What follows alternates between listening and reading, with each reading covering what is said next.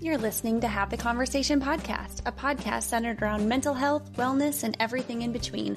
My name is Kala. And I'm Leanne. We're sitting down with everyday people to talk about life and the lessons they've learned, all in an effort to connect and stay encouraged.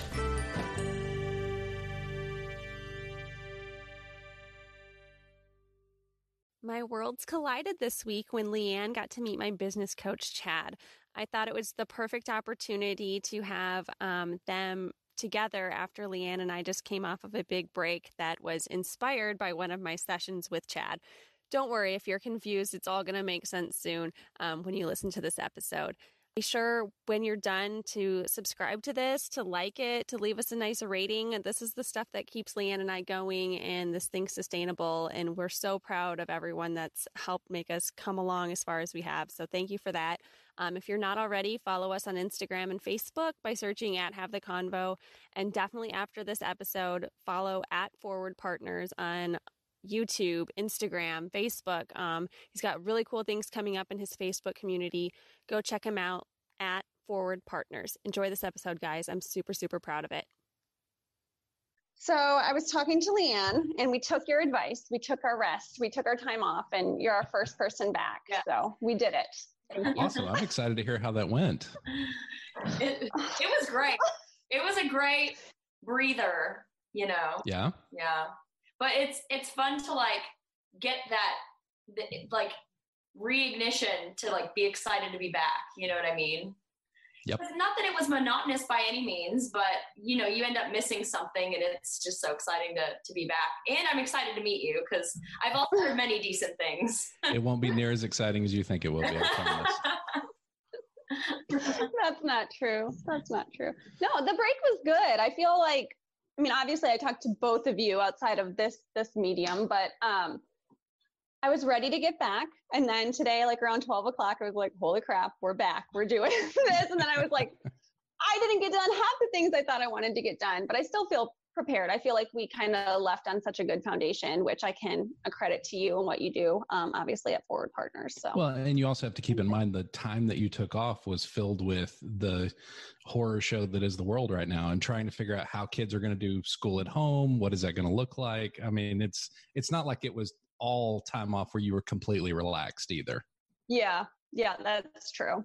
I know I said the first 2 weeks were like, I like went into panic mode. Like immediately I was like, Leanne's not coming back. I know. And I've talked to you about this and I like had all these things. Finally an out. I know. Yes. That's what I've been waiting for. It's always amazing those stories that we tell ourselves that like we automatically jump to the worst case scenario. I mean, when my oldest started driving, like he would be 10 minutes late. And in my mind, he's dead on the side of the road. We're going to have to go claim the body and figure out what happened. And that's just what our brains do to us. Yeah. No, it's so true. It's not helpful. No, not at all. Because he always came back. So if you just want to tell us a little bit about why you started Forward Partners, we can start there. Sure. I started Forward Partners. I've owned a business now for 15 years and it's a marketing business. And so being in marketing, you deal with a lot of leaders and other business owners. And I noticed over and over again that their lives were just miserable, that while they're doing something they love, they're constantly on that edge of burnout. They're constantly dealing with things that we shouldn't have to deal with. And then I'm on that parallel journey myself of always being burned out, always being exhausted, never finding the success that I wanted and yet working constantly. And so it really kind of has been this at this point, it's sad to say, but multi-decade journey of trying to figure out how do we lead well? I've seen so many bad examples and I've led horribly sometimes. And, I've been leading people since I was like 20 years old. And so, 20-year-olds are idiots. I'm sorry for all the 20-year-olds if anyone's listening to this, but you're a moron. The faster you realize that, the better your life is going to be. And so, by the way, I'm 40 now and I'm still an idiot. So you're half the idiot you were at 20. Yeah, I'm smarter than I was at 20, not as good as I will be at 60. So, you got to kind of keep that in mind. But, I've spent so many years trying to build something successful and yet having to sacrifice my family to do it, having to sacrifice my own health to do it, and never finding that success. And so it really started this journey to figure out, how do we lead well? How do we figure out how to, create the things we want to create and yet not have to sacrifice ourselves and our families on the altar of that success? And so we really started down this road. First, we asked the question, do we even need to do this? There are a million leadership development companies on this earth. And so obviously you look around and you see the amount of unhealthy leaders and you say, oh, okay, maybe we do need to do this. This hasn't been entirely solved yet. And there are people that we're meant to impact that so far haven't been impacted in this way. And so we just developed our own leadership development system that's in no way revolutionary. It's just good, basic, healthy steps that if you take these consistently, you're probably going to end up in a much better place than if you don't. And it's really kind of countercultural. It goes against what the world has taught us in terms of leadership and building businesses and entrepreneurship and what it should be. And it goes against all of that and says, look, we've got to rethink this, because if we keep doing it that way, all we find is burnout and brokenness and, broken marriages and suicide and these really, really dark outcomes in the name of success. And so is there a better way? And so we just went on a journey to try to figure that out. And over the years have developed a system that, as we apply it with people more and more, whether it's individuals or in a group setting, we've done this for educators, law enforcement, business owners, pastors, and across all of those different, genres, that's not the right word, across all those different areas, it really does make a difference. And it really does lead to healthier leaders. And we genuinely believe if we can do that, if we can train and help people become healthier leaders, that can change the entire world. And so we really are trying to focus on those four, we call them the 4 pillars. If we can help educators, pastors, business owners in the corporate world, and law enforcement, we believe that those 4 pillars can change entire cities. And so our goal over the next 40 years is to train and walk with leaders in all of those pillars as closely as we can to try to impact them and see what then they can do to their organizations and to cities and, entire countries, if we like to think on a really grand scale. That's awesome. Do you have like a story in your own life of like your breaking point that made you realize like, hey, I need to figure this out. I am not balanced. I remember it, and it is as painful today as it was back then. So it was the end of 2010, and I was sitting on my parents' back porch with my parents there and my wife and my 3 sons inside. At that point, we were 5 years into owning the business. And so we spent the first 5 years just almost going out of business constantly. It was exhausting. I didn't start the business in the best way. And so not having that foundation, we spent that first 5 years really struggling. And the one thing I knew was I was meant to do this, but I also knew I was meant to probably not work for somebody else. I think at this point, I'm almost unemployable because I really have pretty strong feelings about how things should be done. And so I was sitting on the back porch with them. I understand. You get it, right? That's why we're all on this journey, because no one else will have us. The Island Misfits. We really, what's funny is I referred to my team for a long time as my own Island Misfit toys. Really? And, I don't know if they took that as I meant it in a really nice way. I don't think they took it that way. Yeah, they're like, thanks. Yeah. So I remember sitting on that back porch and I'm just in tears because they're all looking at me going, you are absolutely letting your family down. You have got to either figure this out or you got to go get a job. And I was raised that you could do anything in the world you wanted to if you were willing to work hard enough. And the reality was I was working like crazy. And that was part of the issue. I was working, 15, 16, 18 hours every single day, 7 days a week. And that was part of why we weren't finding success. And the other piece was I just wasn't doing what really needed to be done. I was really good at what I did. And so part of me was sitting there in my very young head going, okay, when are people going to discover how good I am at this? And just waiting on them to come discover me instead of going out and saying, hey, I want your business. I want to help you. And so it was funny because I remember that moment of looking at all of them, realizing that I had let them all down, and also understanding deep inside that I could not, under any circumstances, go get a job. But I committed to them. I said, here's what we'll do. I said, give me 6 months. if we're not profitable in 6 months, I will have a job at the end of that. And in the meantime, I'll be looking for a job. I actually went on a couple interviews, but the reality was we were profitable within 30 days. It really, all it took was that like, hey, do this, or this is the end of your dream. Because I knew how hard it had been up to that point. And so I knew that there was probably not going to be another point in my life if I let this go where I said, hey, you know what? I'm up for that beating again. Because it really is a beating. It is a day in, day out grind. And it's so difficult. And I just knew I wasn't ever going to try that again. And so it was now or never. And it took 30 days. I mean, I literally went out and started pounding the pavement and getting all the business I could, coming up with new ideas and new things. And it re-energized me in a way. And that really hitting that rock bottom of just seeing my family and knowing I had disappointed them and let them down, that was what it took. I needed to see that. I needed to understand the hurt that I'd caused and the position that I'd put them in while they tried to support me. And so here, that was at the end of 2010. So end of January 2011, we were making money at that point.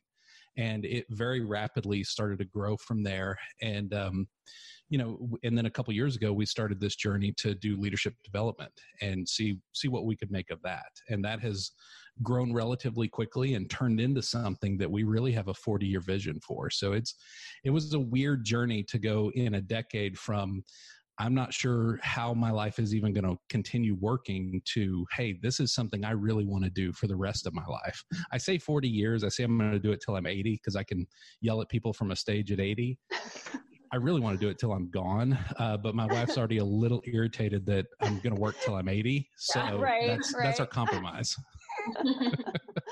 I love it. There's been so many moments in me, like working through the program that you facilitated with Forward Partners, where like we've laughed about it in our conversations about how I'll be walking through and I'll be stressed out and I'll just randomly yell 40 years because like I have to get my head out of that space of why isn't this working right now, and really looking towards it at like the 40-year vision of what is it that you're working towards. Now shut up and get to work. That's been really helpful for me. Absolutely. And that's one of the hardest things for people to get their head around, because we get so mired in just what we're facing today. And I'm the same way, by the way, as a guy who teaches people how to do this. Like yesterday, I was just in a real pissy mood. And most of it was just things going on that day, things not working like I wanted them to. And I had to do exactly what you did. I stopped and remind myself that this is one day in 40 years. Mm-hmm. And so that one day is not going to matter when we zoom out and look at that entire timeline. Mm-hmm. So helping people figure out how to envision that is one of the hardest steps, but also one of the biggest steps. It gives them the most benefit, honestly, because then they can see something beyond just today, tomorrow. Yeah, it really does help. I know Cal is the same way as me, but we both are overthinkers and a bit of a perfectionist, I think. And so it's almost a relief to think of it in a 40-year plan or just a grander plan, because you can get so stuck in all the details and thinking, 100 different ways about one little thing. And then when you realize like, okay, hold on, we're going for 40 years here, then it kind of just makes all that evaporate and you just make a decision, Yeah. You do. It gives you a freedom to just, our philosophy is part of the reason we named it Forward Partners is it's keep moving forward. Success is not these big grand leaps. It's just taking one step after another and you keep moving. You just don't give up. And eventually, if you do that for long enough, you are going to find what you're looking for, or something better, honestly. Usually what we picture as success, we blow way past that, or we find something entirely different that really makes a difference in our lives and other people's lives. And so it really is about that. Just keep moving forward one day at a time. And that is so much easier. There's freedom in knowing we've got a long time to figure this out. And so you're free to make mistakes. You're free to go down these blind alleys that end up, you learn something, but it's not really where you wanted to go. So you back off a little and you try something else. And that freedom, it relieves so much stress and so much of that overthinking, because I can fall into that same thing where I am going to think through every detail of this. And part of us likes that because there's comfort in the thinking and the planning, and it prevents us from, we have control over that. And then we don't have to actually move, because moving is scary. Moving is scary. That's so true. After your family sat down and had that talk with you, like you said, you like kicked your butt in gear, but what have you always been like? I'm a procrastinator myself. So have you always kind of needed like the fire under your butt to get going? Yes. If I don't have a deadline, nothing is happening ever. Yeah. And I have a entire group of high school teachers that can attest to that, because I cannot, man, I spent my whole life, and really up to this day, I finally learned how to manage it. I've learned how to manage myself and give myself those deadlines and put people in my life that are going to really kick me in the butt when I need it to get me moving, because otherwise I'll just sit. I love planning. I love creating ideas and these things we're going to do. And I really hate launching because I'm so scared that no one's going to show up. That's always that fear. Like, hey, of course, you're putting yourself out there. It's a vulnerable place. Absolutely. Which is probably why I really like having a job now where I help other people plan and then I push them to go launch. I told someone the other day, I really love coaching on leading way better than actually leading. Than actually leading. That's so funny. No, you're good at it. You're good at both. Thank you. I mean, I've worked for you, and then I've partnered alongside of you with this. So it's been interesting, that dynamic too, because I've seen it. I've had access to your calendar. I've been inside your brain when you have an idea and you want to go. And Leanne, you have that for me too. Like, when I get something, I'll just pull it out of nowhere, and then all of a sudden we're in a different direction. And that's not always the best, but I think you've helped me become more intentional, I guess, with knowing when to really go crazy and when to just focus. Well, and what's really funny is you were my second team member ever. And so if I had any positive impact on your life at that time, it was an absolute miracle, because that was hey, I think I figured out how to lead myself better, Chad. That was the Chad that was just like, let's work all the time. Let's do what we can. Let's jump from thing to thing. I've never been diagnosed as ADD, but I'm all over the place. Yeah. And so I have to have things to focus me. So that was a long time ago, and I was probably not very good at what I did at that time. Are you kidding? You were the best boss I've ever had. And you were the first boss. I'm not even kidding. I can attest to that. She's told me that. Yeah, I've said that. And you were the first boss that I ever had that put mental health in the forefront of a conversation company-wide. And I thought that was huge. And that's something that obviously we do here at HTC, but that I try to do across the board, because it's so important to just acknowledge that, Yeah. Yeah, that's part of what we see with unhealthy leadership is you end up building unhealthy organizations. Right. And those unhealthy organizations will just grind people down to nothing. And you end up with burned out, unhappy people. And that's a lot of what we get to do now, even beyond individual coaching, is getting to go into organizations that they've grown, but not with intention. And so they've become this big machine that really is grinding people down. And there's a lot of unhappy people in there. And try to figure out, why is that? Where is the machine broken and what needs to be adjusted? Usually it's the individuals need to grow and the organization needs to grow. And so that's always an interesting prospect, to try to take something that is broken and fix it to where people, they can enjoy showing up to work. That was part of the other origin of this whole thing, is even in the darkest times of owning a business, I love what I do. And I've always loved showing up to work every day. And so I always encounter these people that don't, and that baffles my mind. I'm like, why would you keep showing up then? Why not go on a journey and find out what you're meant to do? Because that is so much more fulfilling and so much more exciting to serve a purpose that you're meant to do, that you were created for. I think that's where that fear comes in. Yeah. Oh yeah. The fear of, the unknown. But I see the mug, Kala. It makes me happy. Oh yeah. Leanne got me some swag. That is cool. Have you seen the movie, The Secret Life of Walter Mitty? I have not. No. Love that movie. Ben Stiller? It's my favorite movie. It's all about what you just talked about. There's this guy, and he's played by Ben Stiller, who's like my favorite actor. And he's going into work every day. He's like grinding, and he has these daydreams, like these very vivid daydreams that like he has to like snap in and out of, and he wastes time because he's dreaming so much. And then finally he starts like, things are popping into his life, and instead of saying no and putting his head down, he starts saying yes and putting himself out of his comfort zone. And And it's kind of like in a theatrical way, his life becomes his daydreams, and it's really, really cool. And he's fulfilled and he's happy. And that's why it's my favorite movie. Cause I'm like, that's what I want. Like, who doesn't want that? You know? But you got to understand too, we live in a society that says no to that says, if you're going to jump out there and go on this journey, that you're crazy.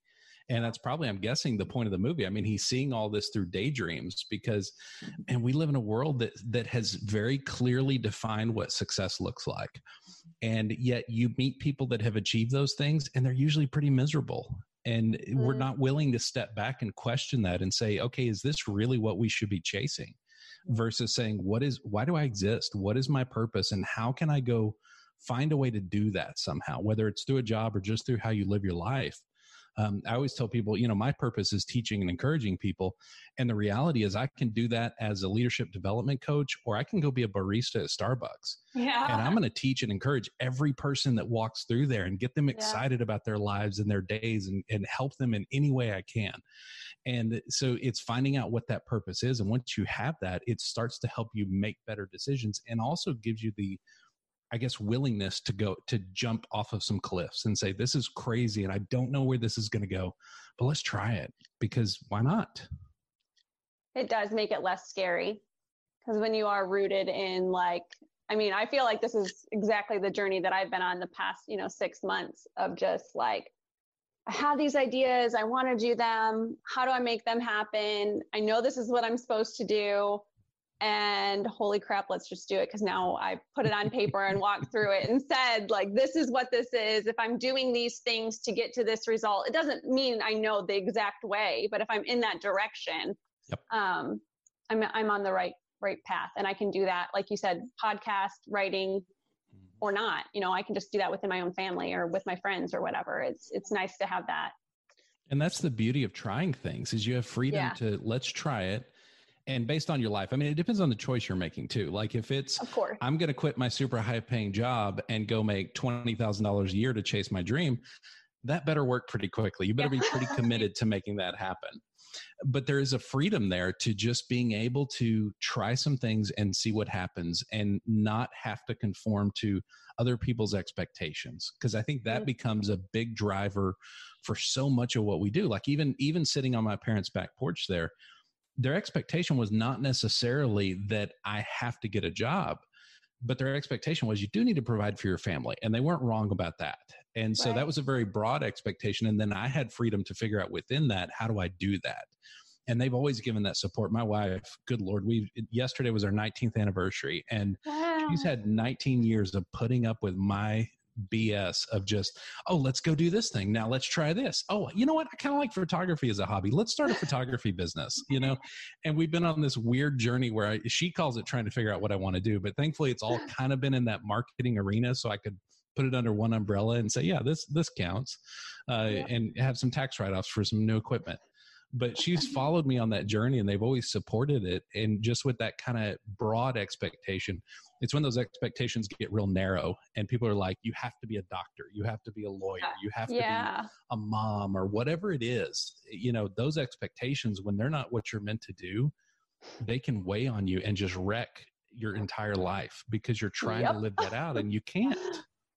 But it's amazing too that you have people in your life, like your wife and your kids and your parents that will support that. Cause like a lot of, the podcasts that I listen to, they'll have different authors on and they talk about their books that have just blown up, but they always talk about like behind the scenes. Like we only see when they're on the New York Times bestseller list and like, they're like, this book's been out for 6 years. Like you don't get, I've been living in a box, like, and absolutely. A lot of times it's like, you have to just throw darts until something sticks.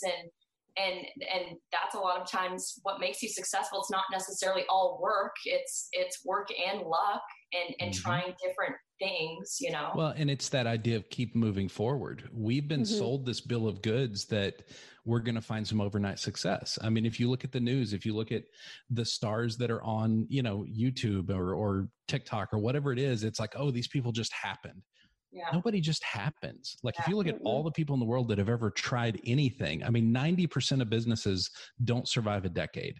That means when you start one, there is a 10% chance your business will work. And I always tell people, if you were going into surgery and those were the odds, you're probably not having that surgery unless you absolutely have to, because it's not going to go well. And No, so that's so knowing true. that, there is no overnight success. There is years and years of grinding and trying to figure it out.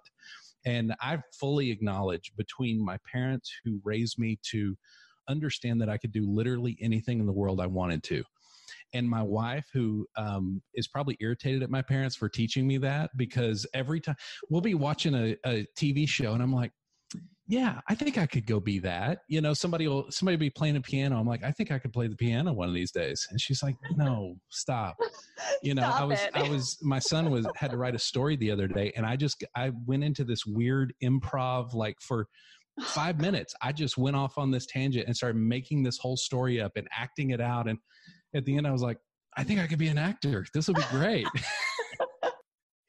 So my wife, even though that irritates the heck out of her, she is still so supportive. And so I fully acknowledge that's part of why I'm so dedicated to trying to impact other people, because I know how blessed I am. I mean, at any point, she would have been well within her rights to look at me and say, stop, like, you're an idiot, please quit. And my parents should have looked at me and said that multiple times through my life, but they didn't. And so I think that was that back porch moment. Like, it wasn't necessarily stop, but it was, hey, you need to understand there's a cliff here and you are moving very rapidly towards the edge. And I was able to back off of that. And so that was one of those moments, but they have always supported that. And without that, that's part of why I think leaders struggle so much, is a lot of people don't have that support. I deal with a lot of leaders who are, they don't have that support in their organization. They don't have that support at home. They weren't raised to believe they could do anything. And that's you're playing from behind at that point. Yeah. But that's where most people's mindset is. So, okay. So obviously confidence is not an issue for you. Oh, confidence is such an issue for me. Let me tell you something. I started school a year early. I have a July birthday, so I qualified and I took the test. So I started a year early. Look at that. We're all geniuses. We were baby geniuses. So you guys understand that the part of that is you might be technically old enough and you might be smart enough to do that, but you are also not socially quite there. And so socially, I was a year behind everybody else. Physically, I'm 6'2", 250 pounds now. So I'm a big guy. I was not in school. I was tiny. I was half the height of everybody in my class. So from a first grade to about 11th grade, I feel like I was just picked on constantly, like nonstop, hated going to school, hated being around other people. And so for all that time, there was zero confidence. There was, your brain develops in a way to protect you from some of that. And so it wasn't until later that I discovered some of that confidence, and it was through getting into work. So I started working at 14 as a designer, and being a kid in a professional environment and being able to thrive and actually do great work that was recognized by adults, that's where I started to finally gain some confidence. And for years, I was bitter about that. I was so bitter about the way I ended up in school and how that all worked out and what I feel like it did to me. And then I had sons. And now I'm so thankful I went through that time, because they went through the exact same thing. They were half the height of everybody else. They were born in the summer, so they started early. And they have handled that so much better. They have so much confidence right now at they're 15, 17, and 20. They have more confidence than I ever had at that point. And so much of it is because I think I was there to guide them and say, guys, it really is going to be okay. You are going to grow someday, I promise. And who you are shouldn't be defined by how other people treat you. And it's not about how big you are.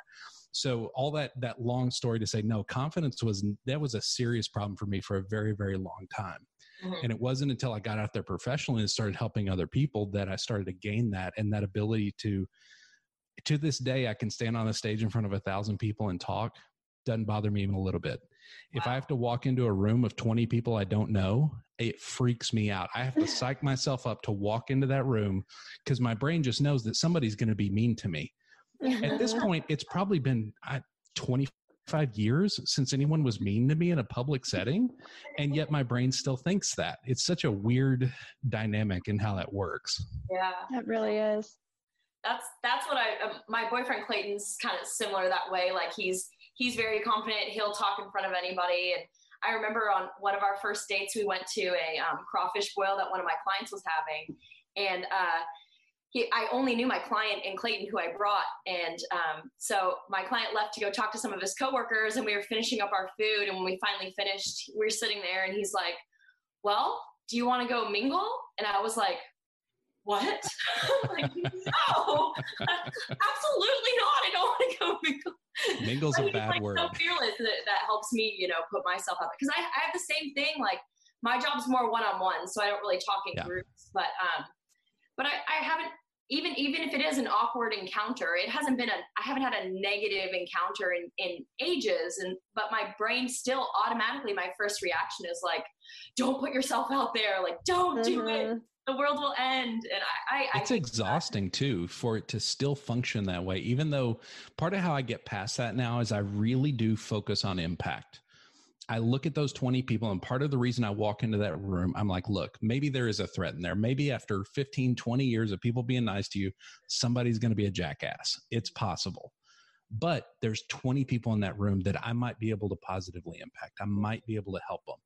And that's what gets me in there. Now, I'm still a little freaked out when I walk in, and I know when I'm done with that, I'm going to be exhausted. So I'm going to have to go home, be by myself, and just kind of recharge that way. But I'm willing to walk into it because I'm focused on that impact and less on my fear of what could be, even though I know it won't be. That's so funny that the answer to like your fear is usually just getting out of your own way. Like if you focus not on yourself, on other people, it's like, then you can actually get out there and do things. That's really interesting. It's true of so many things. If you will focus outward, that's part of why when we're trying to get people to see purpose and to chase that, the purpose is almost always focused on how you impact other people. It's not focused on what you want your job to be or what you want your life to be. It's focused on how do you impact others. And we're honestly on this 40-year journey, somewhere on down the road, we have on the roadmap, developing a version of this for teenagers. Because as I'm raising my sons, and we're trying to help them have that outward focus. And it starts really young with even as simple as walking into the grocery store. And I always tell them, you have your head on a swivel. You are looking for a person to grab their cart and take it for them so they don't have to. Open a door, do whatever you can to help anybody in the smallest way. It takes us forever to get in the store because by the time we've, helped 20 people on the way in, but my kids were, they were so excited. And now as teenagers, they live their lives that way. And I see it. I have other people pull me aside all the time and tell me what not just good kids they are. Cause I think we try to raise good, but that's such a weird, that can be a very broad thing. But how our kids do help others and how they're focused on that.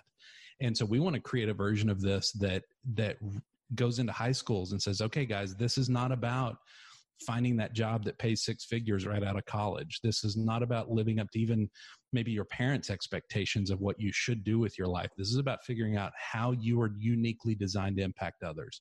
Now go chase that and see what happens. See how you can change the world.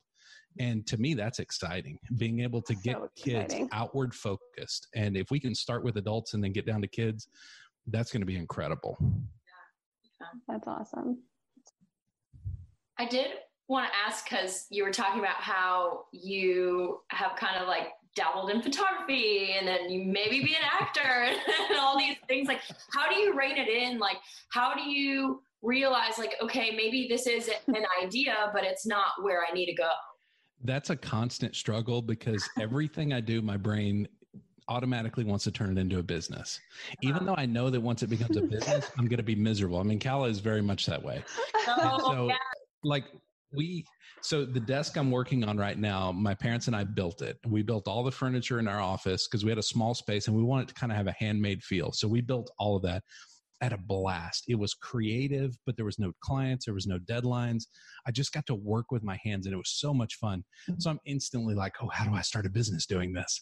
And it really, for me, again, this is going to be kind of a broken record, but it goes back to purpose.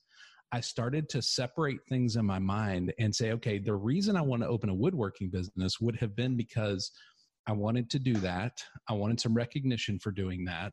And I wanted to be known as a guy who created a lot of things. versus the switch that was made once I figured the purpose out. Okay, my purpose in life is impacting millions of leaders by teaching and encouraging everyone I meet. That to me is so much more important than photography or woodworking. That's part of why we're transitioning out of the marketing business entirely. Because while that does have a great impact, and we always, even in the marketing business, we had a bigger purpose of helping small businesses learn how to communicate and grow. And while that was noble, that's not the same as what I'm doing now. So once I figured that out, and now I'm comfortable saying, hey, this thing is a hobby. I take pictures for fun. I don't do it for a paycheck.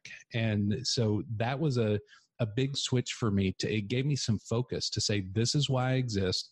I can try to run from this and do 1,000 things, or I can really focus and intentionally invest in the next 4 decades and see what happens. See if we can change the world versus building 13 businesses that do 13 random things because my brain is like a squirrel running all over the place. That's not going to have near the impact.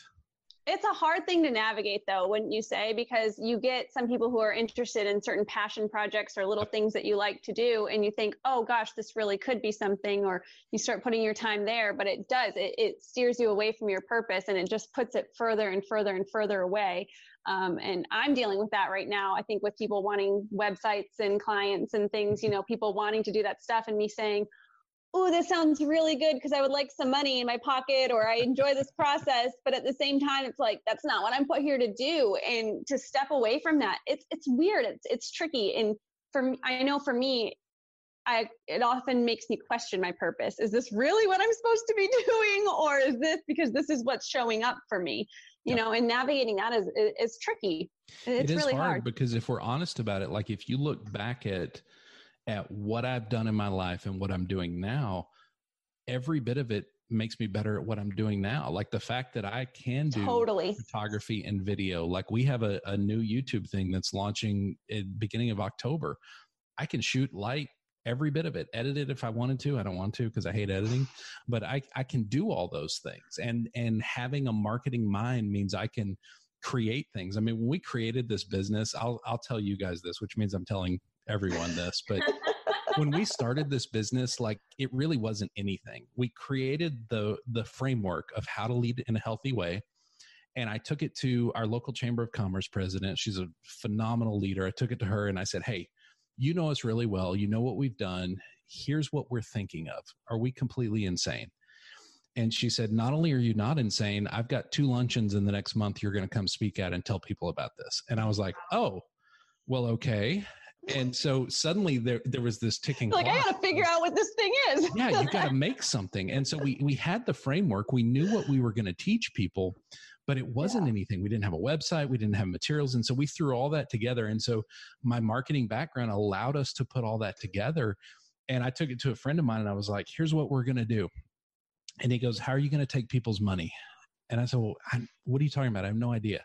And he's like, well, you're going to stand on stage in front of 300 people. You're going to tell them about this thing. They're going to want to give you money. You need to figure out how to take some money. And I was like, oh, we should do that. Yes.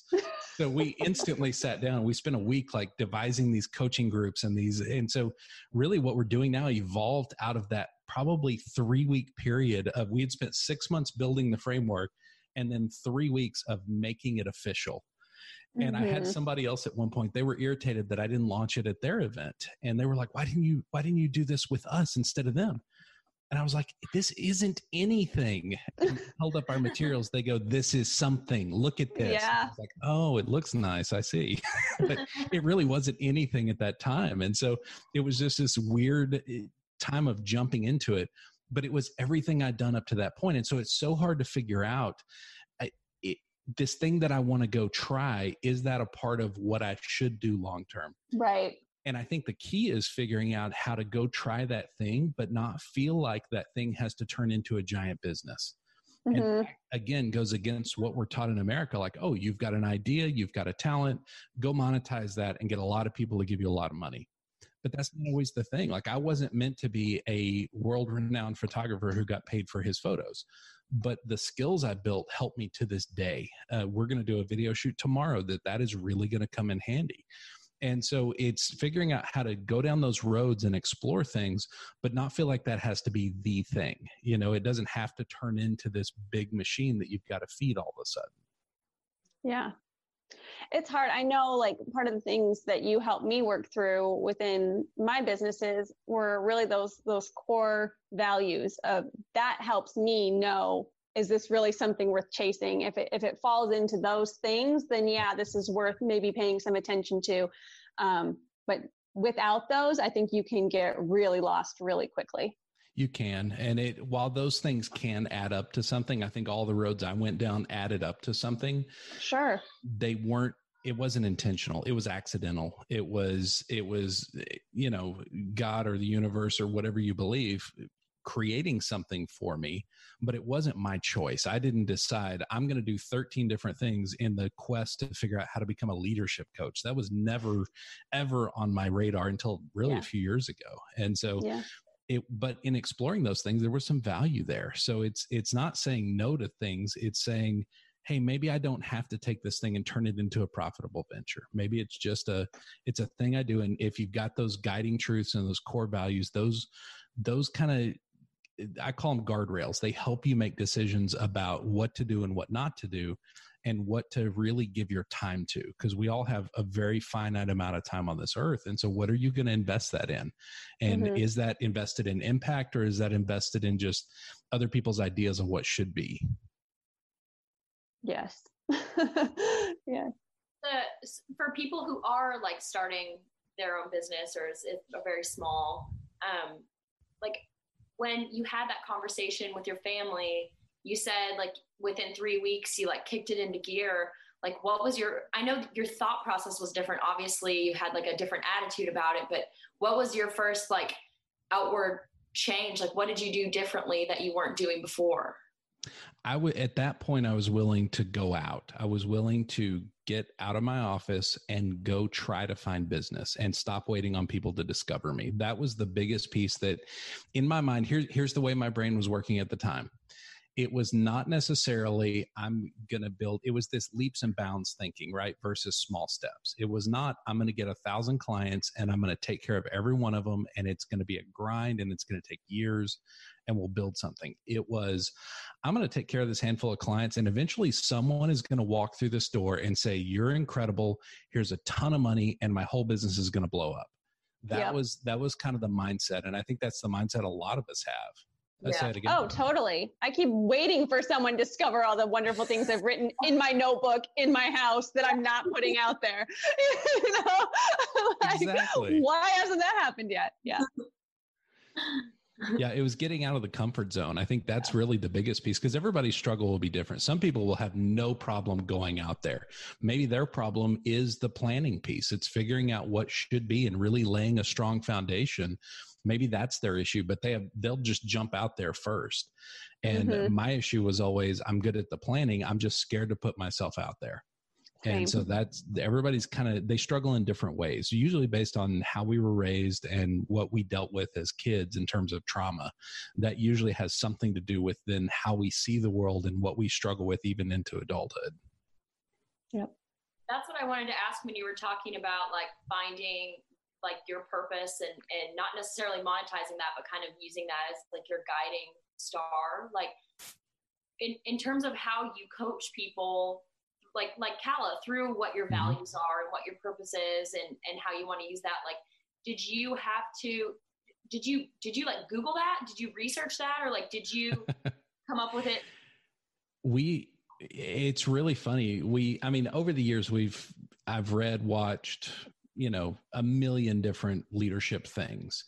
But what we wanted was for this to be our own thing. We didn't want to take, I think you can become a certified coach for like John Maxwell. We didn't want to just take their system, repackage it. We wanted to create our own thing and say, what do we believe about healthy leadership? And how do we develop that? And so it's funny, so much of it comes from what I've learned in marketing. Effective marketing is really just storytelling. And so developing an effective purpose is so key, but keeping it simple is what truly matters.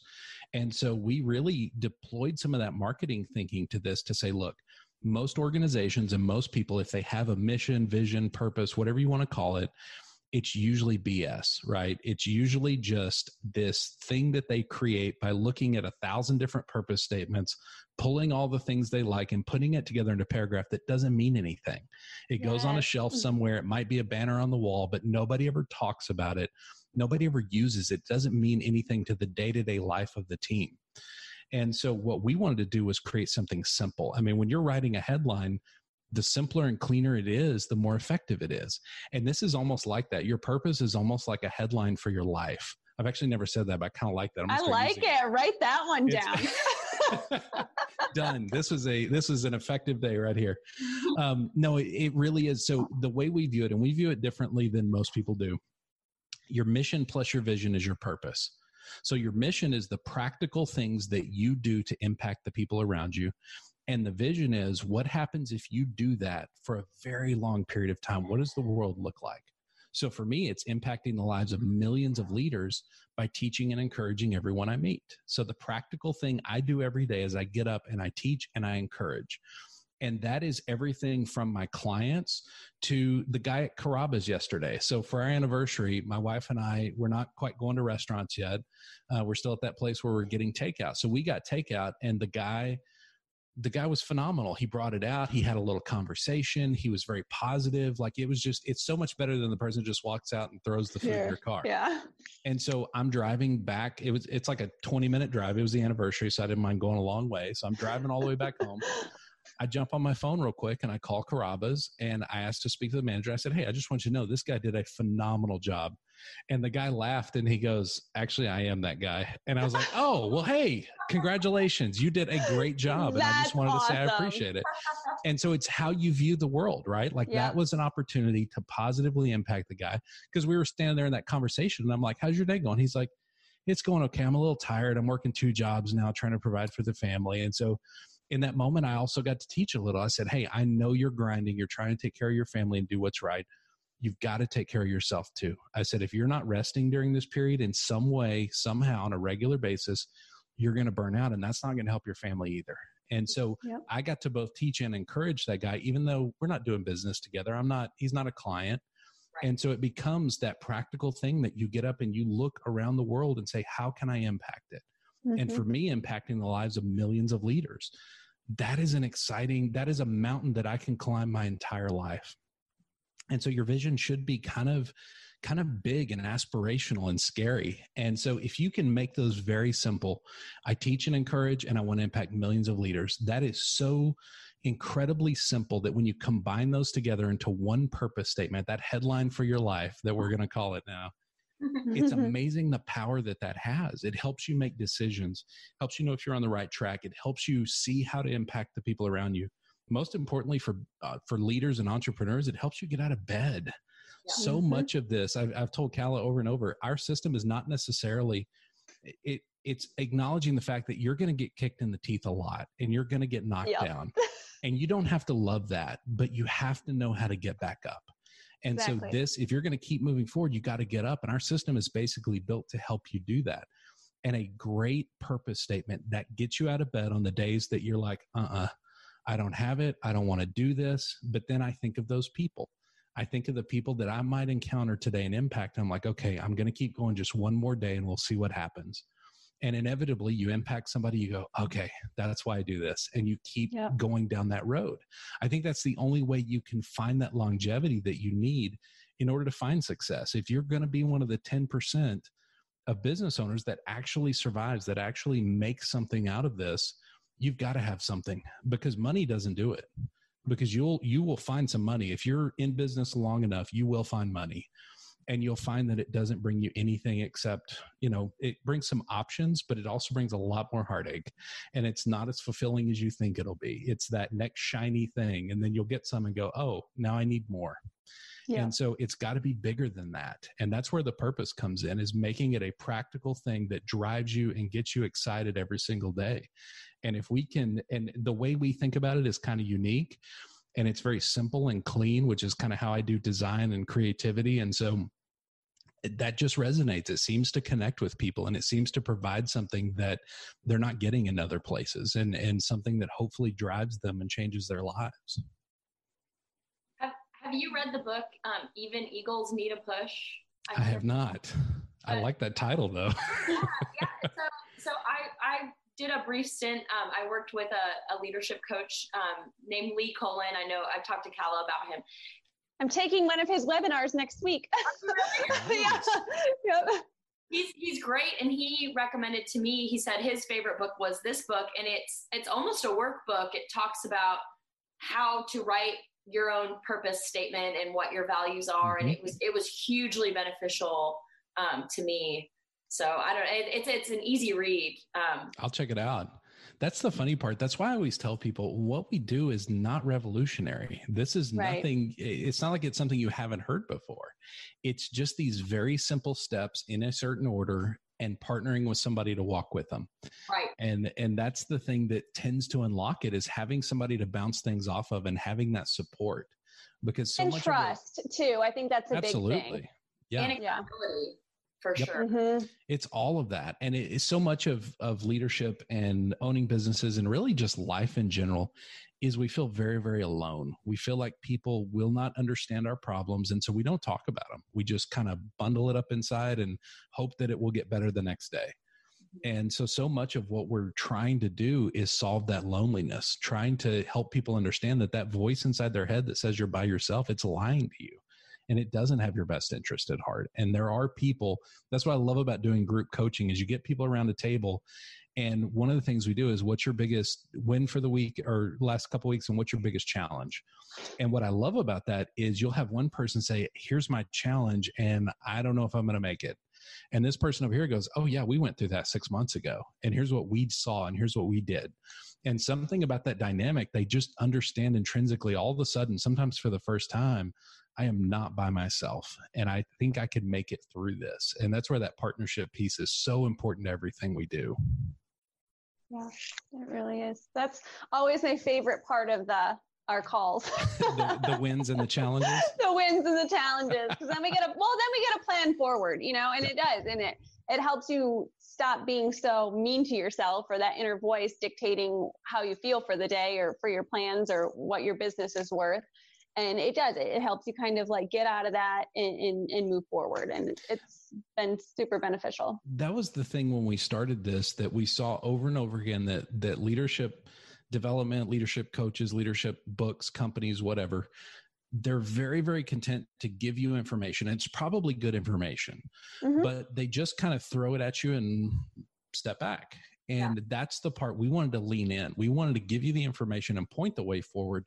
But then that partnership aspect comes in. So every time, and again, this is my favorite part. So when we're developing things, I'm like, okay, that's how we're going to teach and encourage and point the way forward.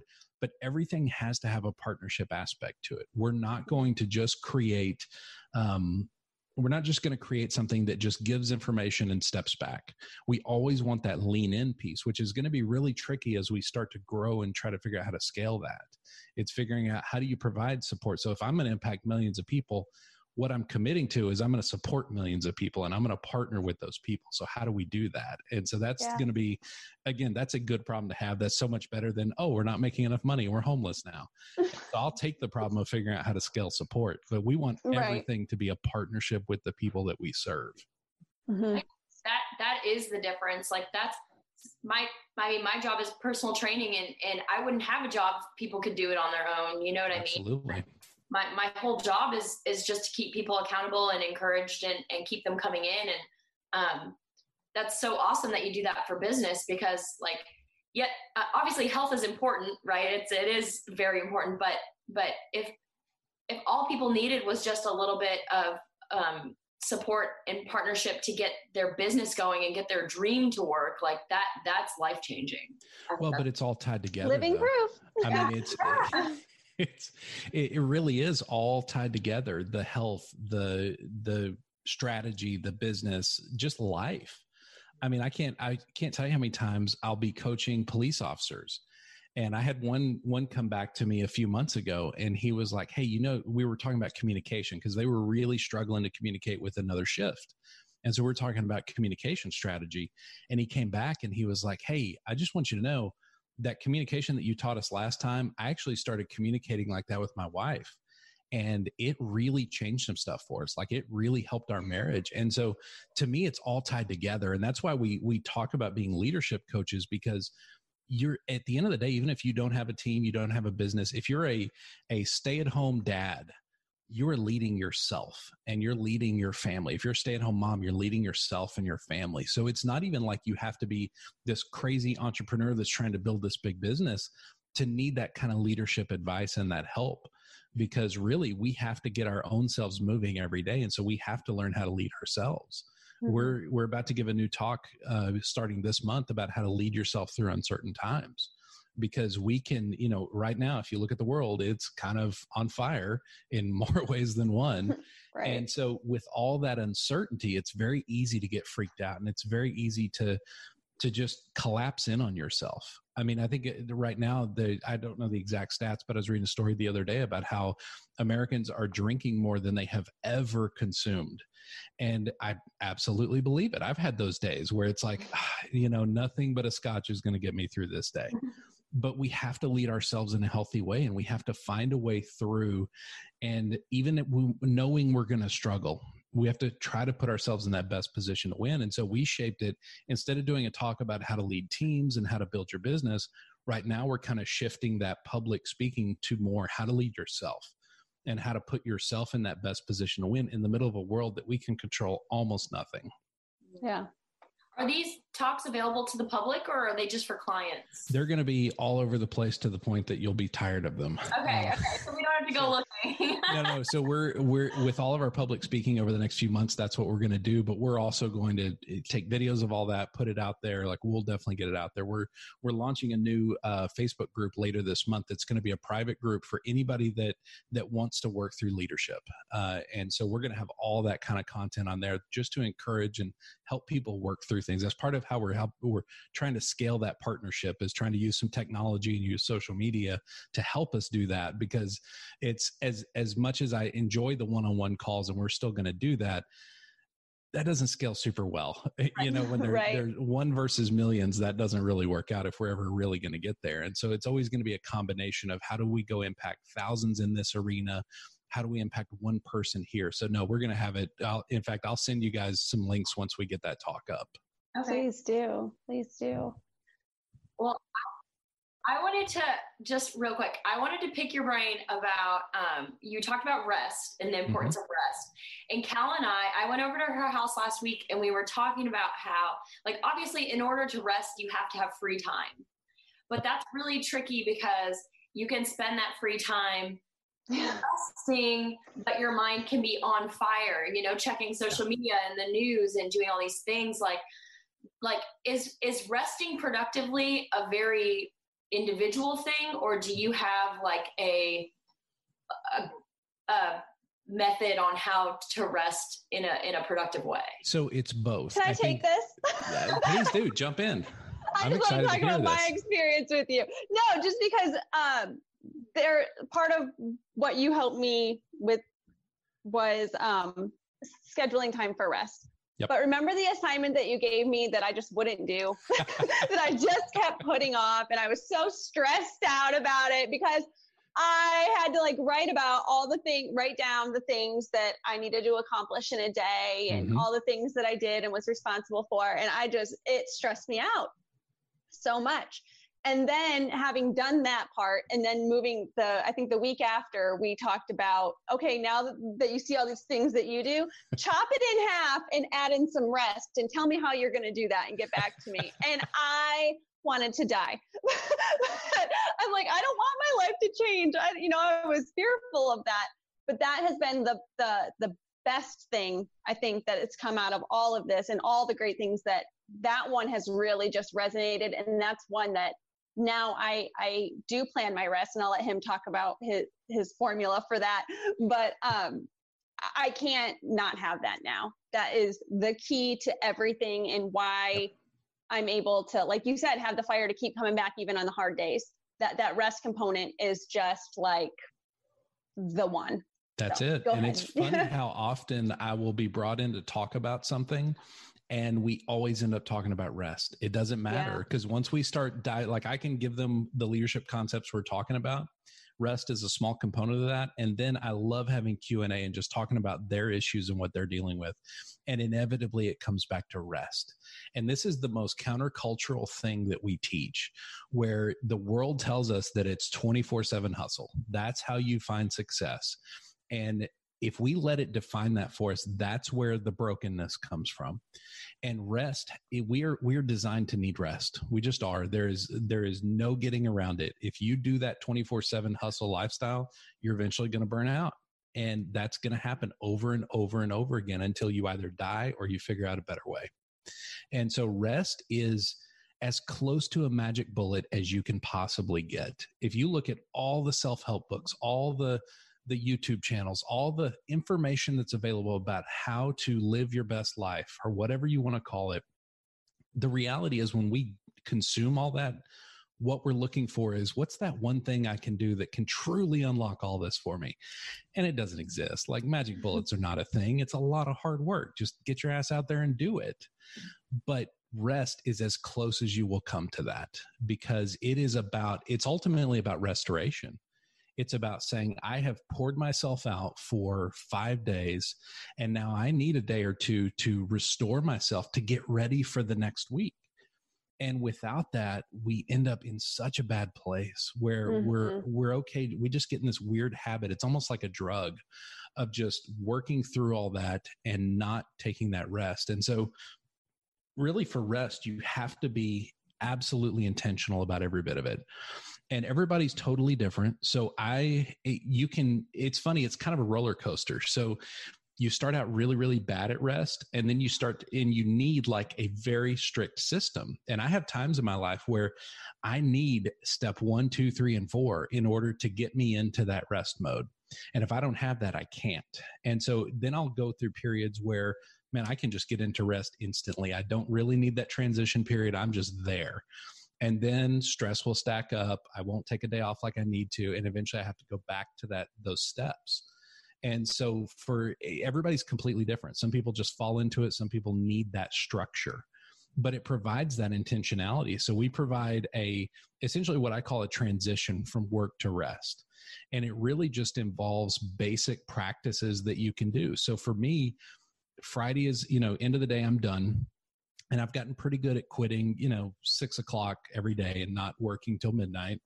And then Saturday morning, I just kind of have this routine that I do. I try to do some kind of I call them moments of peace. I love just making my cup of coffee and standing on the back porch. And, it's Texas, so it's like 1,000 degrees by 8 in the morning. But I'll stand out there and just smell my coffee, and just that moment of peace to just kind of be grateful for where I'm at. And then I try to have some kind of spiritual practices. For me, it's reading a little bit of devotional for the Bible, doing some praying for, 10, 15 minutes. And then some kind of looking through my calendar. Part of this whole switch is really figuring out how to turn your brain and turn it off a little and let go of the work. So what I like to do is go through my calendar from the previous week, and I look at every single meeting I had, and I kind of think through very briefly each one and say, okay, what did I want to happen in that meeting? What actually happened? And what I usually find is I ended up having a really good week. And in the middle of it, I didn't know that. But looking back on it, reflecting on it, it puts you in that kind of state of gratitude. And then I look ahead to the next week, and I look at each meeting I've got, and I kind of think through, what do I want to happen there? What are my expectations? And what do I need to do to prepare for it? And then I put it out of my mind. I try to just let it go and say, look, the best thing I can do to prepare for all of that work next week is to do rest today and focus on that rest. And then I try to have some physical activity. And so it's just it's that moments of peace, some kind of spiritual practice, trying to let go of work and switch my brain, and then a little bit of physical activity. Those 4 basic elements get me ready to rest. And so then the rest of the day is entirely focused on things that restore life back to my soul. It is just things that when you do them, you're just like, this is it. Yeah. If I could do this the rest of my life, I'd be happy. It's usually for me, like I love going for a walk in the park. and just being outside, being around some nature. Not like I'm not going camping. Like I've reached the age where I'm not going to sleep on the ground anymore, but just seeing some trees is enough for me, stuff like that, hanging out with my sons and playing video games with them, or watching movies or reading or whatever it is. Kind of have this short list of these bring life back to my soul. And so that's all I'm going to do that day. And I try to teach our clients to view that like a menu, that it's your favorite restaurant and you get to go there once a week and you get to plan it out and decide, what do I want this time? I can have anything on this menu. Yes. What do I want to do? And that gets you excited to rest and excited to go on that journey each time. And so that's really the basic formula. And the things I don't do is everything else. We tend to fill our weekends with, I've got to change the air filter and change the oil and go get the car inspected and all that crap that has to get done. And so you have to be intentional about those things through the week. You can't just not do them. But that day, it's protected. And I'm pretty militant about it. I mean, when people invite me to things, which I usually say no to anyway, because I'm not that social about things. But if it's that day, I don't care what it is. You could invite me to the birth of your child. Is that a thing you invite people to? I don't know. But you could invite me to something big and I would be like, no, that's my day. No, that's how I am. Tuesday afternoons, don't call, don't write, nothing. I'm unavailable. My phone's in do not disturb. Like, it's got to wait. That's the other thing is, so what do you do with your phone on your rest days? How do you handle your phone? I try to avoid it, but I have a pretty good system now where I have no notifications. And so it's not going to try to get my attention at any point. I would have to intentionally go in and dig through it to get to what I need. But I try to just avoid my phone as much as I can because it's not, I don't need it, and we've got how much technology. I mean, we just got crap everywhere. If I need to access something, I can access it. Right. I don't need to walk around with the phone. And so I try not to. I try to just avoid it entirely because it's almost never going to bring life to you. It's almost always going to have things that take your attention and your focus. Now, over time, I've gotten better at it. Like I had a client this weekend email me this super long email about something they were really struggling with. And I've always told my clients, like, I'm not going to respond to you on a Saturday. I'm just not. Because I know that reading it, I've gotten to a point now where I'm good enough at resting that reading it is not going to freak me out. It's not going to get me in work mode. It's not going to get me in, trying to figure it out. But I know if I sit down and try to write a response, that's going to kick my brain into gear. So I read the email and I just put it away. I hit reply later and it was waiting for me Sunday. So I rested Saturday. Sunday, I wrote up a nice long reply. And the beauty of it was I had all that rest time where I wasn't thinking about it, but my brain was subconsciously kind of working on it. Knew it was coming. Mm-hmm. Absolutely. And that's the beauty of rest. I mean, I've got one guy that I've worked with for years trying to get him to rest. And he just flat out, he can't do it. And he finally did a few weeks ago. He took like a week and a half and he genuinely rested. And he came back and he was like, holy crap, you've been right all these years. Like I wasn't working, but I was away from work. And so my mind I came back with all these ideas and all this new enthusiasm and excitement, which I'm guessing is kind of what y'all have experienced over the last month, is just that refreshing of, okay, I'm ready for the next leg of this journey. Yes. Yeah. There was, because we took like a total of 4 or 5 weeks off. Yeah. It was a long time. And like I said, it started off, oh God, the world's crumbling. What have we done? And then it was, okay, I'm going to enjoy this time. And I really did enjoy it. I wasn't constantly at my computer. I didn't even come in my office. It was one of those things of like, we set it up so that we could do this. And so then it was trusting all the hard work that we did do to lead us up to this point. And then it was like leading up, like, I guess a week ago, it started oh my gosh, we could do this. And everything started coming and, all these ideas start coming back together. And then you're just like fired up and ready to go. You are renewed. One of the meditations or yoga things that I did during this break was all about rest. And they said that rest actually just means to surrender. And when I heard that, it was like, well, crap, that's what I have to do. I mean, that's really what it is. It's surrendering to the idea of that. And it hit me. And it's like, that's what I need to be doing. That's what this time is for, so that we can come back and be better. It's almost an acknowledgement of our place in the universe, that we are so small. And, you know, as in my belief system, it's because God designed us this way, to understand that we don't have to work 7 days a week in order to make the world a better place. We are trusting that the world is going to be as good as it can be. And that if we just give all we've got for those other 6 days, that rest is all we have to do. We don't have to sit there and hold the entire world on our shoulders all the time. It doesn't work that way. Yeah, absolutely. Absolutely. I don't know. It's been good. I'm glad that we're back at it. I'm future focused, I guess you could say. And it's just nice to now just be showing up and just doing it. Like there's no worry about it. There's no wondering. It's like, this is what we do now, you know, like we put in the work, and it's very exciting. And you really helped me be able to lay a really good foundation for what Leanne and I are trying to do. Well, you did a phenomenal job with all the homework, whether you want to acknowledge it or not. You really bought into it. So Hala says that you're basically the first homework that she's completed all the way through. I'm the first homework I've completed all the way through. So I feel that entirely. No, it's so true. I was forever the person that would do the homework but not turn it in, because I just didn't care what anybody else thought, and I didn't want to hear, and what do they care if I did it or not? But I cared what you thought, and I knew that I needed to turn it in because I knew that I was going to get, you know, good information back. So it's been really, really cool. Really, really cool. Well, and this whole idea of rest is so hard for so many people too. I think the other thing that you've got to have to make it work is a lot of grace with yourself when you don't do it well. I mean, I've had days where I just wake up and for whatever reason, I don't know if it was anything that happened the week before or whatever, I'm like, I'm not doing my routine. I don't care. I know it's beneficial. I'm just not doing this today. And I've had those days, and that weekend I come out more tired than when I went into it. And so in that moment, I can sit there and beat myself up. But I know if I go down that road, I'm just going to avoid rest entirely, because I'm just down on myself for that. And so you really have to have grace and say, look, there's going to be times that I do this incredibly well.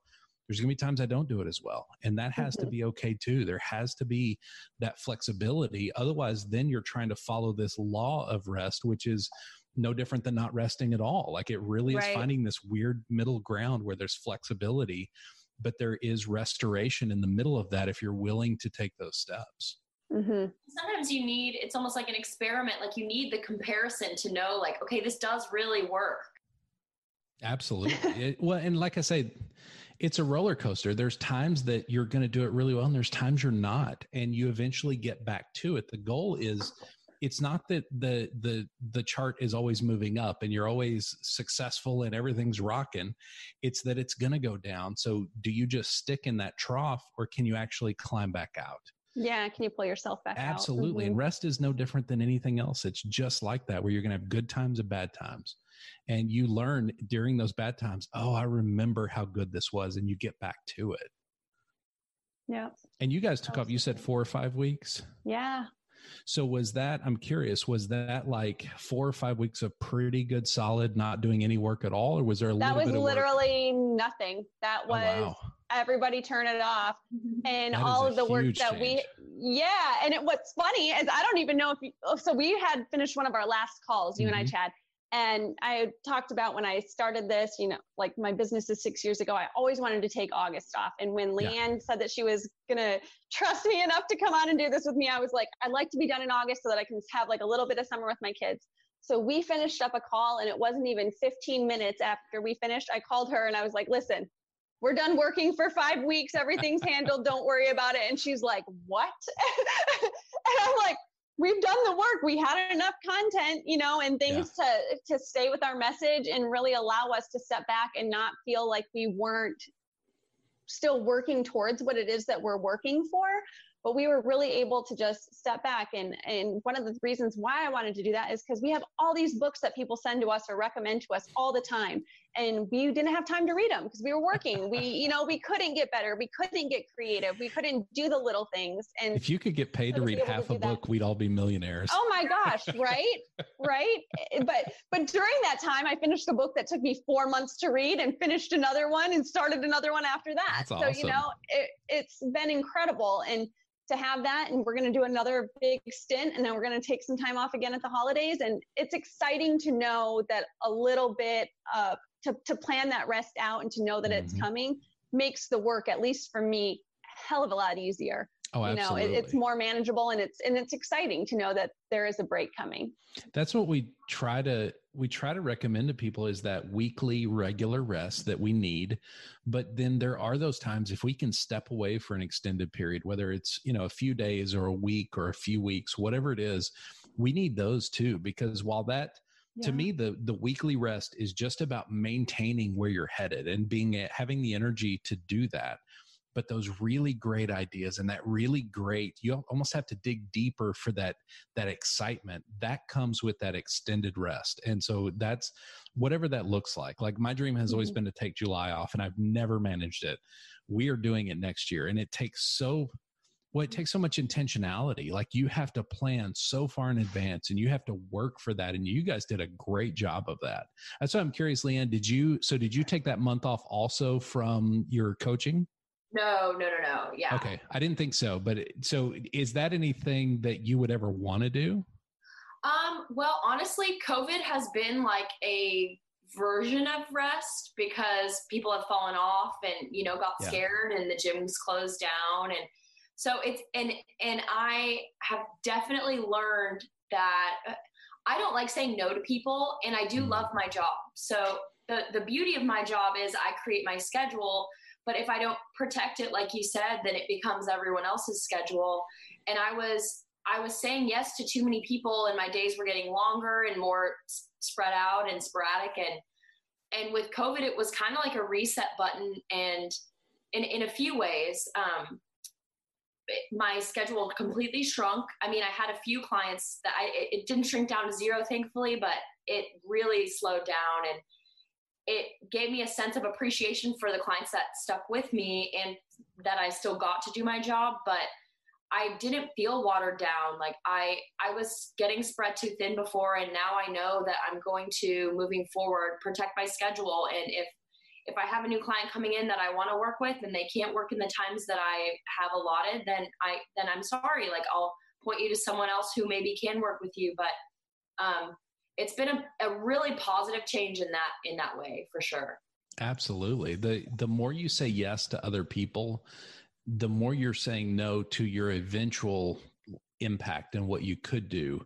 If what you're saying yes to is outside of really healthy parameters. If it's, hey, we need that coaching, but we need it at 3 a.m. I'm sorry, I'm not doing that. You know, for me, I'm old. So it's like, if you need coaching after 9 p.m., I'm out. I'm out. Us too. We have to do some of our West Coast calls, and we have to like rally to get there. Like, you know, it's hard. Man, there's no way. I'm doing this Facebook coaching thing right now that I'm going through about creating groups and stuff. And they're based in Australia.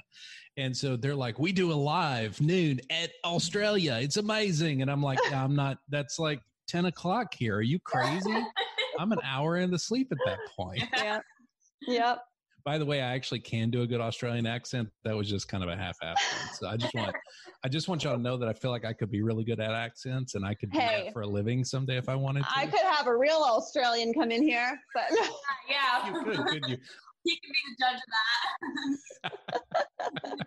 His isn't even good anymore. That's the funny part. He's been in America too long. I'm like, it feels fake. I'm like, what are you doing? I would fight so hard to hang on to that. Like, if I had a cool accent, I mean, I'm from West Texas. So basically my accent is redneck, and I've kind of gotten away from it a little bit. Like, over time it's less and less, and I'm not sure what caused that, but it did. So it's so funny because Simon's is in reverse, because he had his accent and he was working out in oil fields when he first came.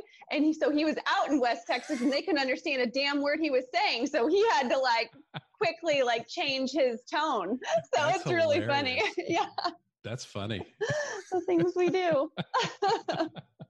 Every time I see Simon, I forget that he's Australian until he says hi, and then I'm like, oh yeah. Oh yeah. Mm-hmm. That's the one thing in life I will never, it's always going to be a regret. I've always wanted a really cool accent, and it's never going to happen. Like, I wasn't born in the right spot. Chad. Live your dream. I could move to England, and by the time I'm 80, I'll really have that accent rolling. So no, all you have to do is move somewhere else, and then you will have the pool access. And yeah.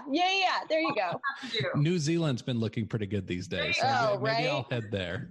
Leanne was just there with her dad. Oh my Were God. you really? Yeah, right before COVID, at the middle of February. Wow. So it's a dream over there. It is beautiful. Oh, I know. It's beautiful, isn't it? Yeah. Well, and you might have been better off staying there if you were at the beginning of COVID.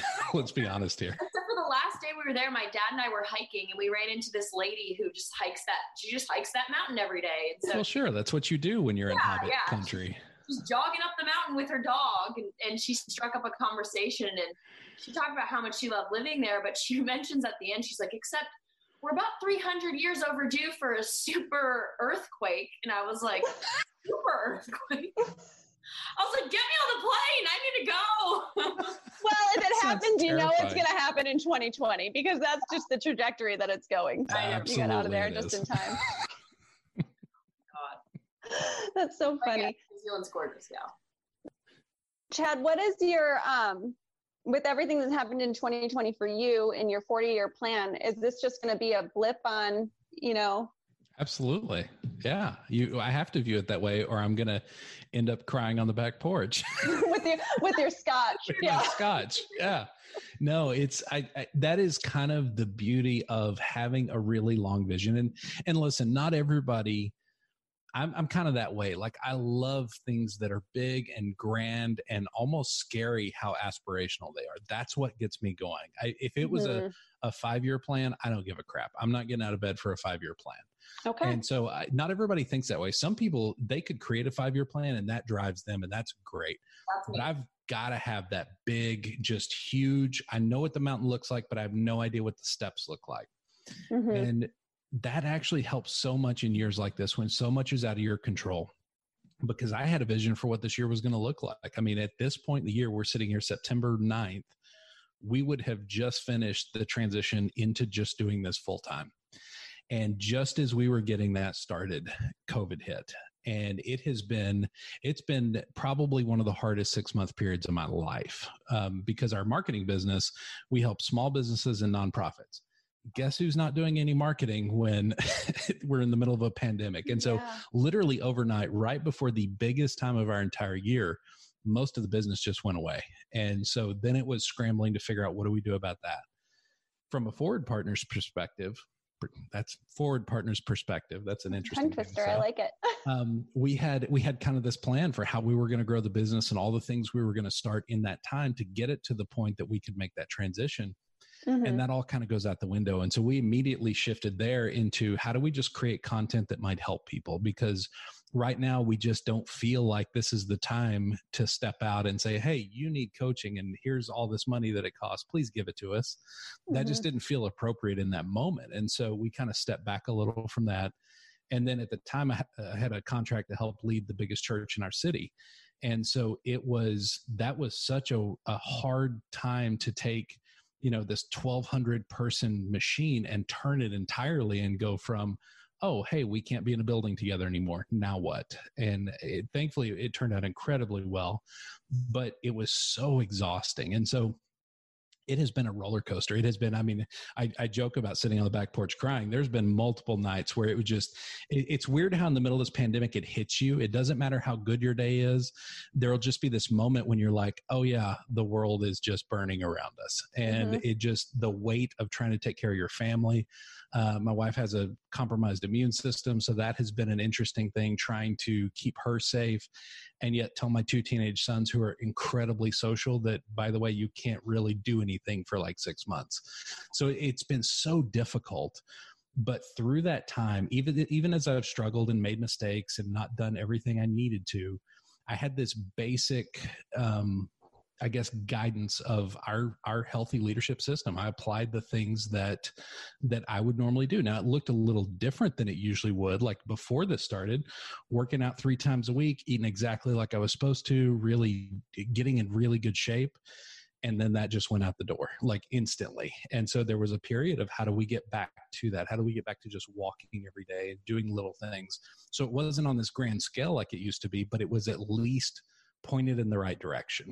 And so those little steps combined with that 40-year vision really is what has enabled me to get through that 6 months and to get my fire back. I took a lot of time off in August too. I wasn't able to take a whole month, but I took, I guess, probably about half of the month off, which for me is incredibly unusual. Huge.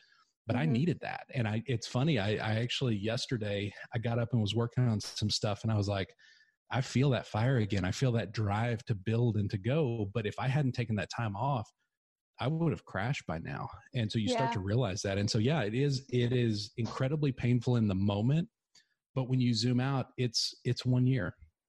And it's going to provide this incredible story that we can tell about, 20 years ago when we made this huge transition and the world was burning around us. Here's what happened, and here's how we got through it, and here's where we are today. So it's difficult, but that 40-year vision makes it so much easier to just zoom out a little and say, we're going to make it. We are going to get through this. And that's the only thing that's kept me rolling through this time. Same. It's been really interesting. I'm curious what you guys, so Leanne, you learned about your schedule and how to protect that. And I've kind of learned the same thing. Like now I have very few meetings that are going to happen before noon every day because I've just learned the value of, I don't have to be up at like 4:30 in the morning to be this super accomplished person. Yes. I can just wake up when I wake up and I don't have an alarm screaming at me. And that's probably at 7:00. Like that's about when I just naturally wake up. I ease into my day. I'm real creative in the morning, get a lot of development work done. And then I do coaching, and then I do appointments and stuff like that. And so I've learned to protect my schedule. It sounds like you kind of learned something very, very similar to that. I did. I've never been naturally a morning person, and just, I swam in college. And so we had to get up really early, and we had super early practices and stuff. And I knew I could do it, and I just never really enjoyed it. And then as a trainer, it's very common for a lot of trainers to get up, their first session starts at 5, and then you get a big break in the middle of the day, and then you're going, 4 to 8 again. And I did that for a little while, and I was totally burnt out, but I think I was also in denial because I'm like, why am I complaining? I love my job, and like, I have nothing to complain about. I love my clients. That's a tricky spot a lot of us fall into though, because you do love what you're doing, but you also are like, shut up and just, and you've said it to me a million times about, I could be like, when you rest, you almost feel guilty because you could be doing something. Yep. Yes. Yeah. I have that voice, and I needed COVID because I was just going to keep doing it. I really was. And I had this like vision in my mind of like, okay, well, I know eventually I'll want to start a family, and maybe when I have kids, then I'll revamp, my schedule and things. But like, I'm so thankful for this because I'm more present with my clients. I put more effort into their workouts. I'm better at communicating with them outside of their training sessions. I can put more effort into this, which like, I'm a creative person at heart. So I need a creative outlet. And if I was continuing down that path, I wouldn't have time for anything else. So it's been really, that's been a huge part of this year that obviously COVID is a disaster for everyone in every world, but that's been a positive thing from it. So that's what I'm thankful for. That's awesome.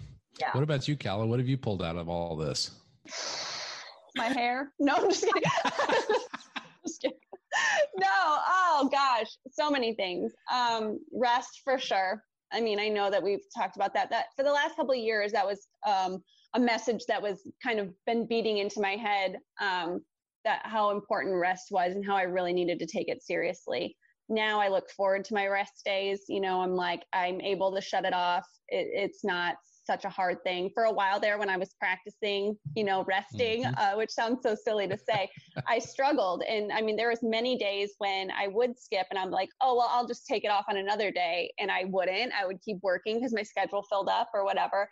And my husband, would come back and say, you skipped your Tuesday, didn't you? Because he could tell because I wasn't myself. So now I like take that very seriously. Yeah. And I take that time, not only just and resting doesn't mean sleeping. It's doing those things like you said, Chad, that just kind of refuel you, choosing from your rest menu, what sounds good that day, essentially. And another thing that really helped me was my scheduling and time blocking and being really, really, really intentional with my time.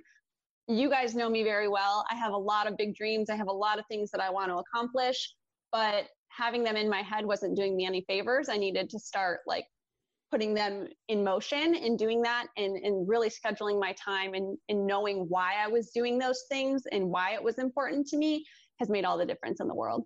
That's good. That's really good. And when I came over last week, I told Kala, like, she has a different like vibe. Like, you seem so good, and it made me thank you. I know how you feel about rest. I know you're a super productive person, so I didn't know. I knew that in theory this was going to be a good thing, but I mean, you never know how it's going to turn out, and right.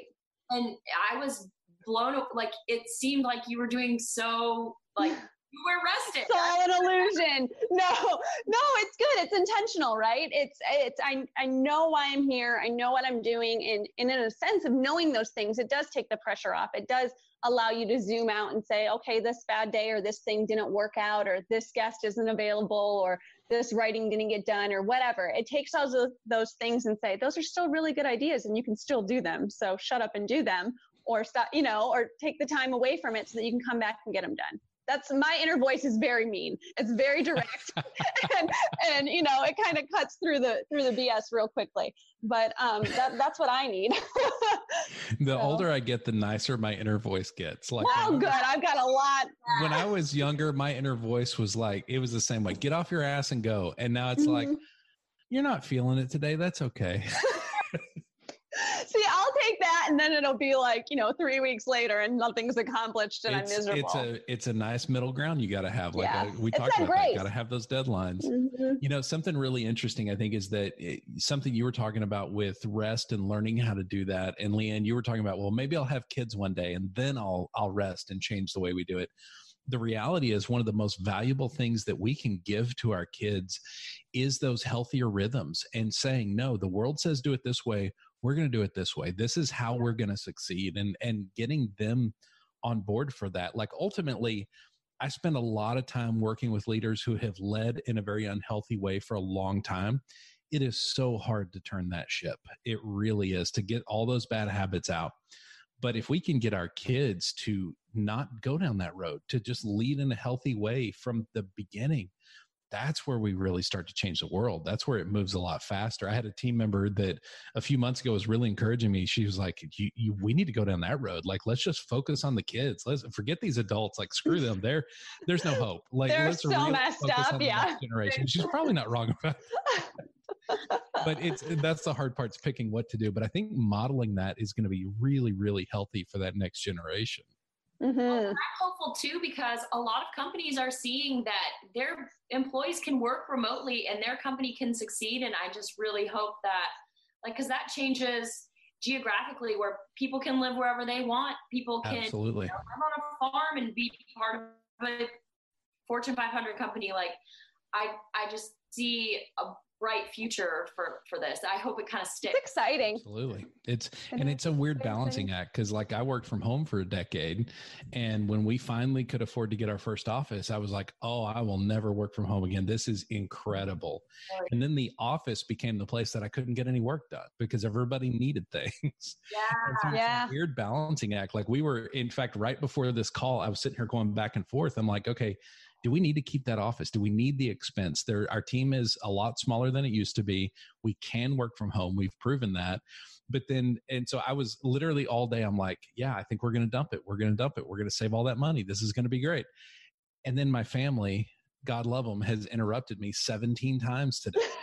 And my son finally walked in right before we were doing this. And I was like, this is why I'm keeping the office right here. And he was like, what? I said, nothing. Just get out. Go. You need to have Leanne make you a sign for your door like she did for me. Mine says, Mom's being indistractable right now. I'll just take that one. You can send me the Mom's being indistractable. That'll work. It'll make them laugh every time they see it. It's so true, though. It's so true. And like, I think about it too. I was getting ready to step into a different phase in my life because all three of my kids were going to be in school. And I was like, so my business was set up where I was going to have different working hours. I thought it was going to be more manageable. I was really looking forward to like having more time. And then that is not happening. So now we get creative again. And so this will probably be a future episode where you really dive into this with somebody that specializes in kid stuff, I guess. But I'm really fascinated about you as stay-at-home mom and teacher and principal. And that's going to be so interesting because I think the things that make you a great business owner and a creative entrepreneur are going to make you really, really good at that, because you have the ability to lead your kids and to run that school that you're going to do with them like a business, and to stay on track and to make plans. Oh, we have a logo. We have everything. I'm not shocked about that, but that is pretty awesome. What's so funny is actually it's flipped, because I've always run whatever I'm doing very purposefully. It has to have a rhythm. It has to work. It has to be organized. Otherwise I fall apart. I can't do it. So that actually, from me being a mom and staying home for so long, that's really what's allowed me to extend it into the business. It's actually been quite the opposite of, I run my business as more like an extension of my family, because you've got to have grace with people. You've got to, you've got to have all these different things. And that's really the way that I've set it up. But I mean, it's exciting. If you can lead a 5-year-old, you can lead anybody. Well, he's my toughest client because he can kind of get whatever he wants. And he'll tell you exactly how it is too. Like there's no filter there at 5. There's no filter on any of them. Leanne can, Well, but that's what I love too, is because you are so creative, Callan, you have chosen your own path. Like you push that onto your kids in like the most beautiful way. Like they are so individual and so unique and so proud of you. And it's awesome to see that. That's how I want to. Oh my gosh, that's so nice. That's awesome. So nice. I'm gonna cry. And it shows you too the value of all the things you go through in life. I mean, I know we all struggle with our pasts and the trauma that we've dealt with. But the reality is, as we get into parenthood, then it helps us deal with that with our kids and helps us lead them better and make them into better human beings than we are. And so we are all the sum of all those parts. And that's an exciting thing. It helps bring meaning to the things you went through that you struggled with and that maybe you still struggle with. There's things to this day I struggle with that they have new meaning once I have sons to try to guide through that same process. Absolutely. Yeah, there's lots of lessons being learned over here. And lots of crying in the patio over here too.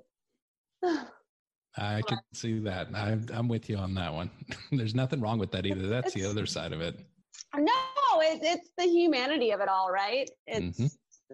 I'm looking at my core values and stuff that I have hanging on my computer in front of me all the time, and it falls into those, and that's what helps me keep going with family, with myself, and with business, and with others. So it's very exciting. It probably also makes it a little difficult with the current state of the world too, though, because most of when we go through and develop those core truths and guiding values, it's about seeing outward and taking care of people and having empathy and loving others. And you look around the world and there's such an absence of all of those things that it's a little disheartening sometimes. You just have to get up and say, I'm going to make my little corner of the world as good as I can. Because it really is tough. I've stopped watching the news because there's nothing there that's going to put me in the right mindset. Right. Yeah. Go ahead, Leanne. Oh no, I was just going to say, like, we've had a couple of guests on earlier this year talk about, like, the news doesn't do what we think the news is. The news doesn't spread the news. The news tries to rile us up by picking specific stories and spinning it. And so, yeah, I'm done with the news as well. I'm picky about my news. Yeah. Yep. You have to be really selective. And I think that's why, like, we watch it, plus you can literally watch the news for 15 minutes and then they just keep recycling the same thing over and over and over again for the rest of the day and tearing it into a million different pieces. So I just check it once a day, I try to see if there's a super earthquake in New Zealand. That's what I'm concerned about most. So I check that once a day and then I'm out. I don't need to know what's happening with politics. Nothing else. Doesn't matter. No, it's for the best, I think. I really do. It's weird. It's a weird thing to really just tune out what we've been told we need to tune into, and really just tune into ourselves and let that really guide. like you said, that's very countercultural. Is that the right word for that? Absolutely. To a way to think and to live and to act, but that is where you find your purpose and your passion and the right people to be in your life to help you get there. And you attract different things when you approach life that way. Absolutely. Yeah. Well, and at the end of the day, it's like what's happening in a different city. It's like, you can only do so much about that, whether it's happening or not. And I mean, you can use certain things to fire you up and guide you in different directions, but you can't physically be in a million places at once. So why is my brain there? Like, no. Compassion fatigue. It's a real thing. Everybody's got all their causes, and you do feel compassion towards that, but it can wear you out too, especially if it's not something that you're intentionally supposed to be here. Absolutely. Working on. Well, and I'll give you guys just a quick preview. This whole idea of leading yourself through uncertain times. Yeah. It's going from anxiety to excitement. And part of how you're able to make that switch is with focus, and it's understanding what you focus your time on. Yep. And so we try to get people to do 4 things. First, we want you to focus on support. We want you to have people around you that you can turn to. So your friend bottle of scotch over here is not good support. And so you need people around you that you can text, and that you're going to get a call instantaneously that says, okay, let's talk about it. So focus on that support. The second one is focus on your own rest. And we've talked a lot about that, because by doing that, you're putting yourself in the best position to win. When you're rested, you can have an event happen and it doesn't really bother you that bad. When you're exhausted, that same event is the end of the world. And so focus on that rest. The third one is focus on what you can control. What you were just talking about, we can spend all our time focused on things happening in other places, things happening to other people. And while we might need kind of an understanding of those things, we don't need to spend all our time on those things, because at the end of the day, we can only do so much about it. And if we feel called to go do something about it, go. But as far as day-to-day life, there's so little that we can actually control. Let's focus on those things. And the last one is just focus on who you can impact. Focus on how to help other people in your daily life. Everything from making the guy at Carrabba's feel good about his life and his job to, the people you work with and your family, and encouraging them. And if you can focus on those 4 things on a daily basis, it really does help you go from that anxiety to excitement. The unknown can either be incredibly scary or incredibly exciting. And the times that it's exciting, you're just fired up and you're ready to go, and you cannot wait to see what's going to happen, because there's this idea that it could be so much bigger than you could ever hope or imagine it could be. But we spend so much time in that anxiety of it's going to be so much worse than we imagine it can be. And then we imagine horrific things. And that just takes us down that dark road. And so if you can change your focus onto those 4 things, it really does help flip that switch over time to get you more excited about possibility rather than scared of it. Well, that's so nice to have it in like a bullet point, like here are 4 things, because when you're in that anxious mindset, it's hard to see a way out of it. It really is. 100%. And so if you just say, like, you can go down that list of 4 things and then, call your grandma and then have a conversation, and you're already having a better day, Absolutely. So, that's how, that marketing brain, and how you just saw how my brain works. Take a concept, break it down into 2 or 3 or 4 points, and that's how you can process it. I love it digestible. Yep. It's so true. I read the other day, and this might be controversial. I'm not trying to make it that way, but I read that anxiety is an addiction like anything else. Yes. I believe that. Kind of like depression. I mean, exactly. All those things, they all kind of interweave. It's what are you feeding? Where are you putting your attention? And you can go down in there, but if you have even just for a second, a moment where you can step outside of your situation and help others, or make that phone call, or do something that, Simon always says, if it scares you, go do it. That's kind of how he lived.